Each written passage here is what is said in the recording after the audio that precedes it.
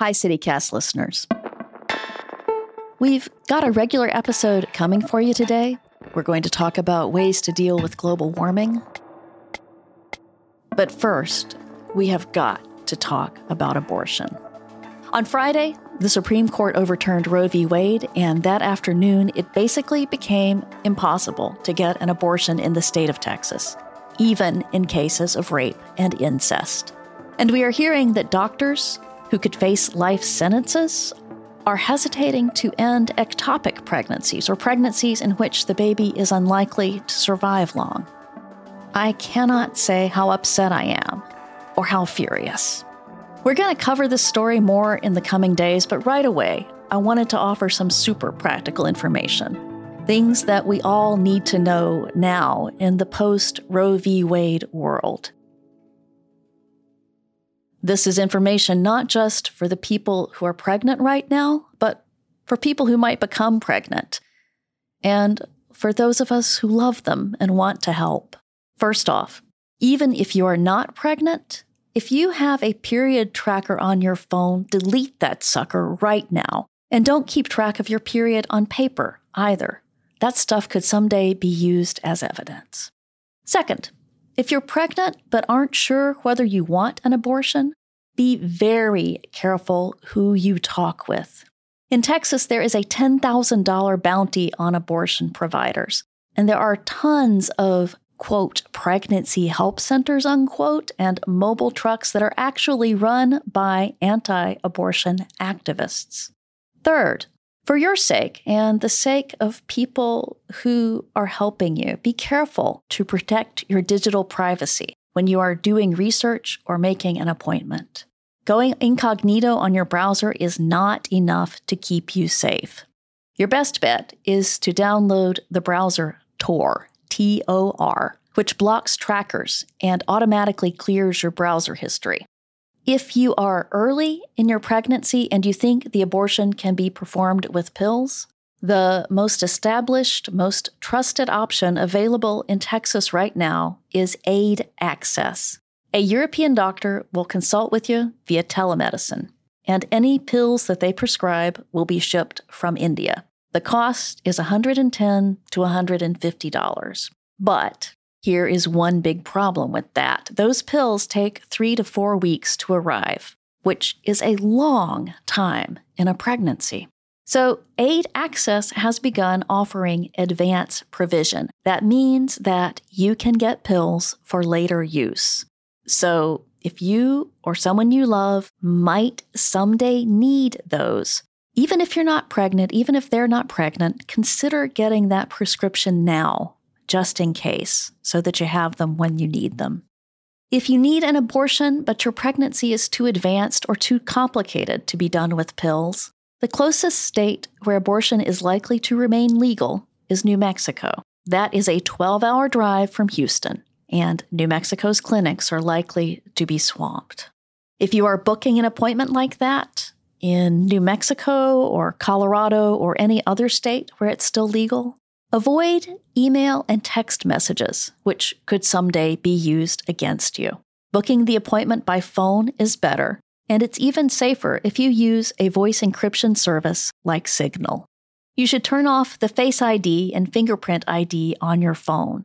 A court can't make you turn over your password, but it can compel you to unlock your phone. Also, do not take your phone to the appointment. It could be used to track you, and turning off location services may not be enough. Last, if you can, pay with cash so you don't leave a paper trail. If you have to use a payment service, Apple Pay offers more protection than Venmo or PayPal, but cash is better. I know that is a lot to take in, so we'll have links to a bunch of that stuff in our show notes. We are in the middle of a heat wave, and we know that global warming is only going to make this kind of thing more frequent and worse. So what can Houston do to fight back? Today, we are talking with CityCast environmental contributor Jaime Gonzalez.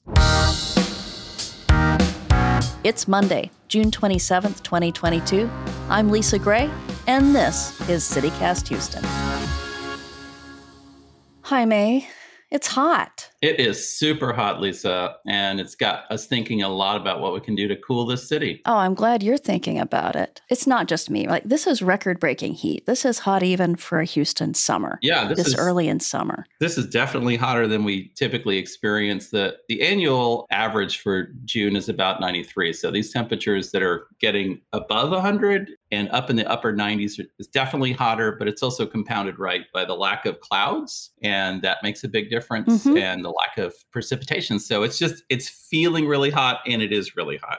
Ay. So besides ruining my mood and leaving me really sweaty, like, what are some of the bigger picture effects of a heat wave like this? Are we doing long-term damage?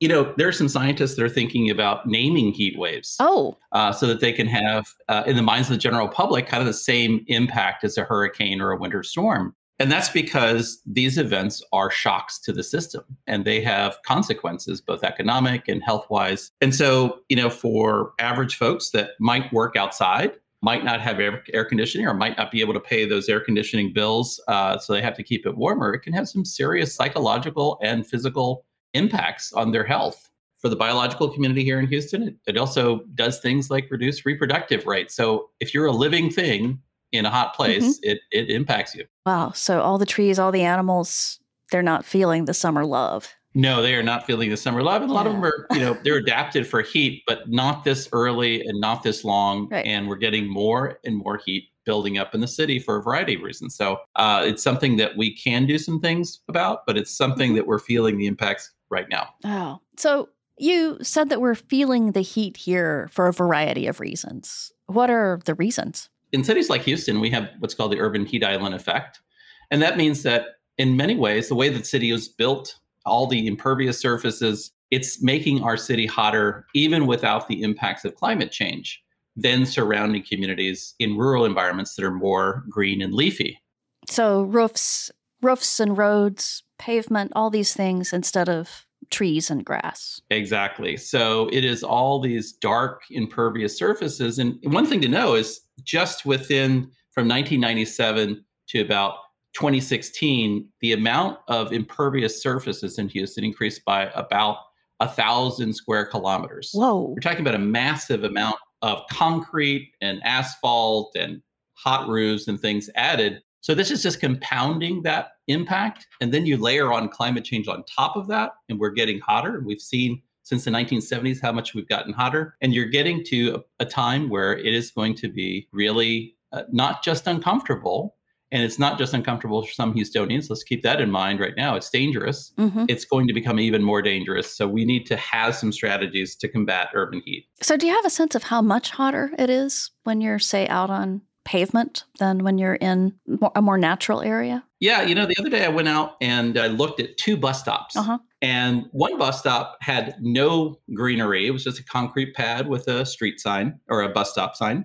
And then we looked at another bus stop with 1 tree over it. And the temperature difference, the surface temperature difference was over 20 degrees. Whoa. And the kind of air temperature was about 20 degrees. But you can have differences in the city between vegetated areas and super hot concrete areas that approach 40 degrees difference. Wow. So it is a massive temperature swing depending on what you have on the ground. So that's the difference between just being warm and cooking. And cooking, yeah. Some of those surface temperatures on the streets are approaching 126 degrees, 127 degrees.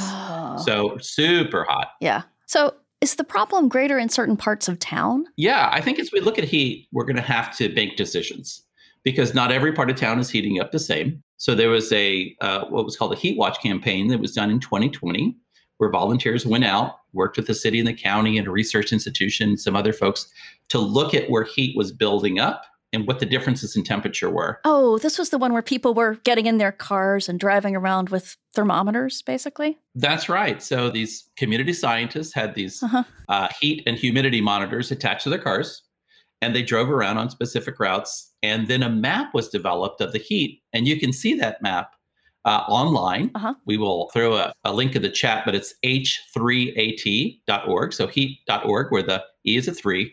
And we see that some communities like Pasadena, Baytown, Gulfton, places without a well-developed tree canopy are way hotter than some other places like Bel Air or Westview. Yeah. Wow. So what can we do about that? Well, I think the first thing is in the 2020 Resilient Houston strategy that was released, they recognize this as a bad problem. Yeah. So I think part of it is recognition that this is a problem. Sometimes when I talk to people, they say, like, Houston's just hot. Let's get over it. Yeah. But the truth is, if you look at the data, since 1970 to now, the nighttime temperatures in Houston on average have gone up 5.2 degrees or more. Ooh.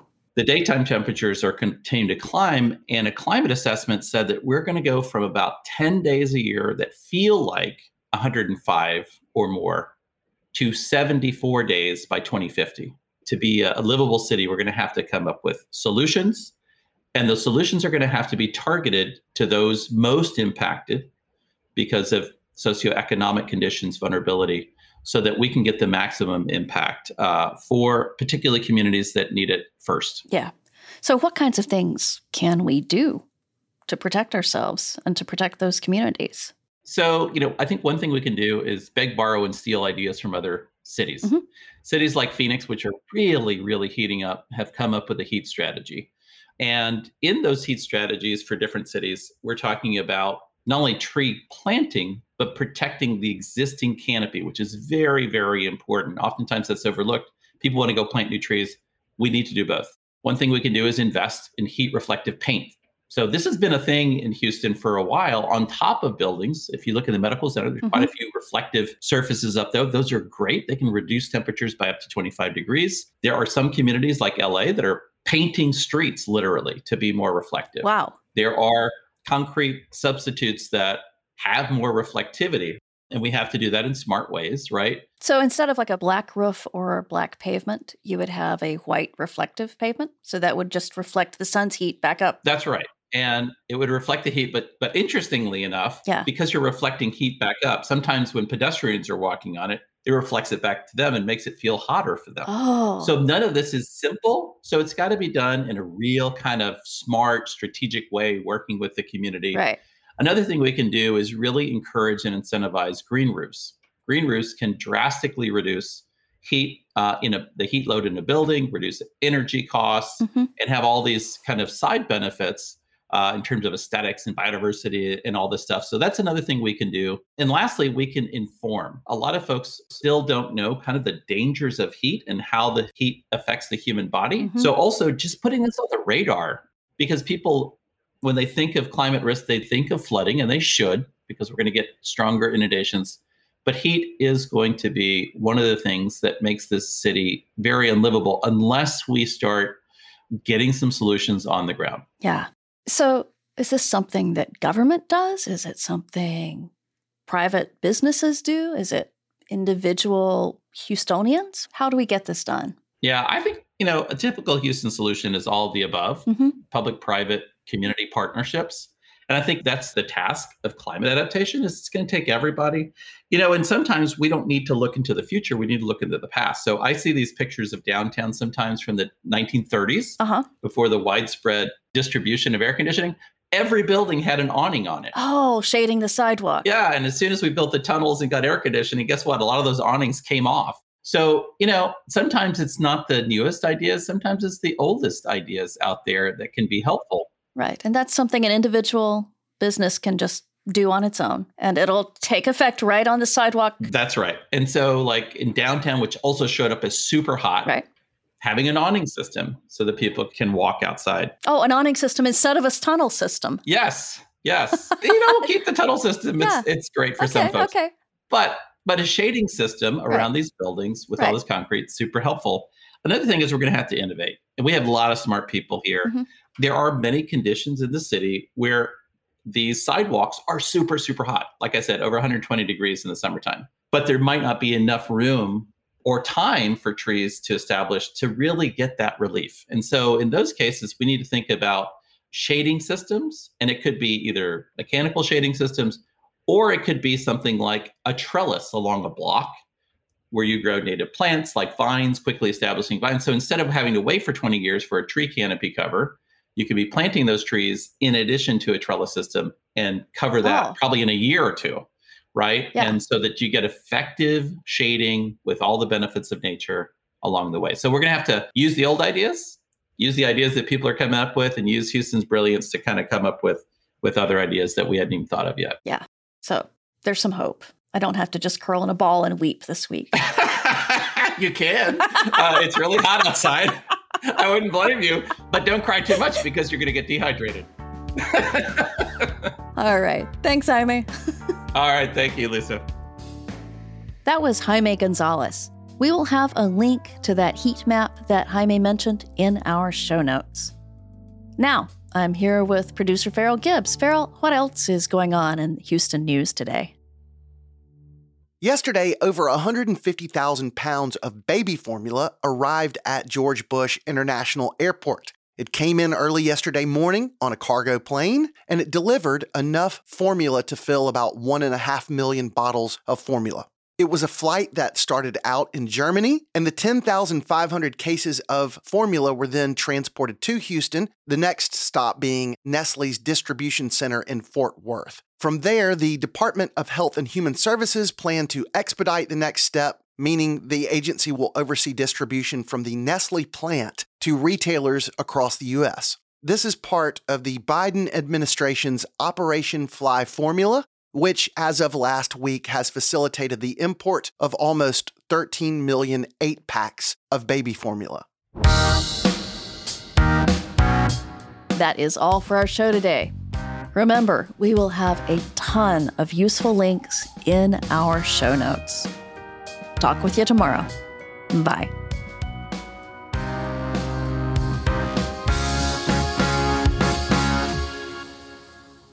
All right. And now, can we just be done? Please. We got to get out. All right.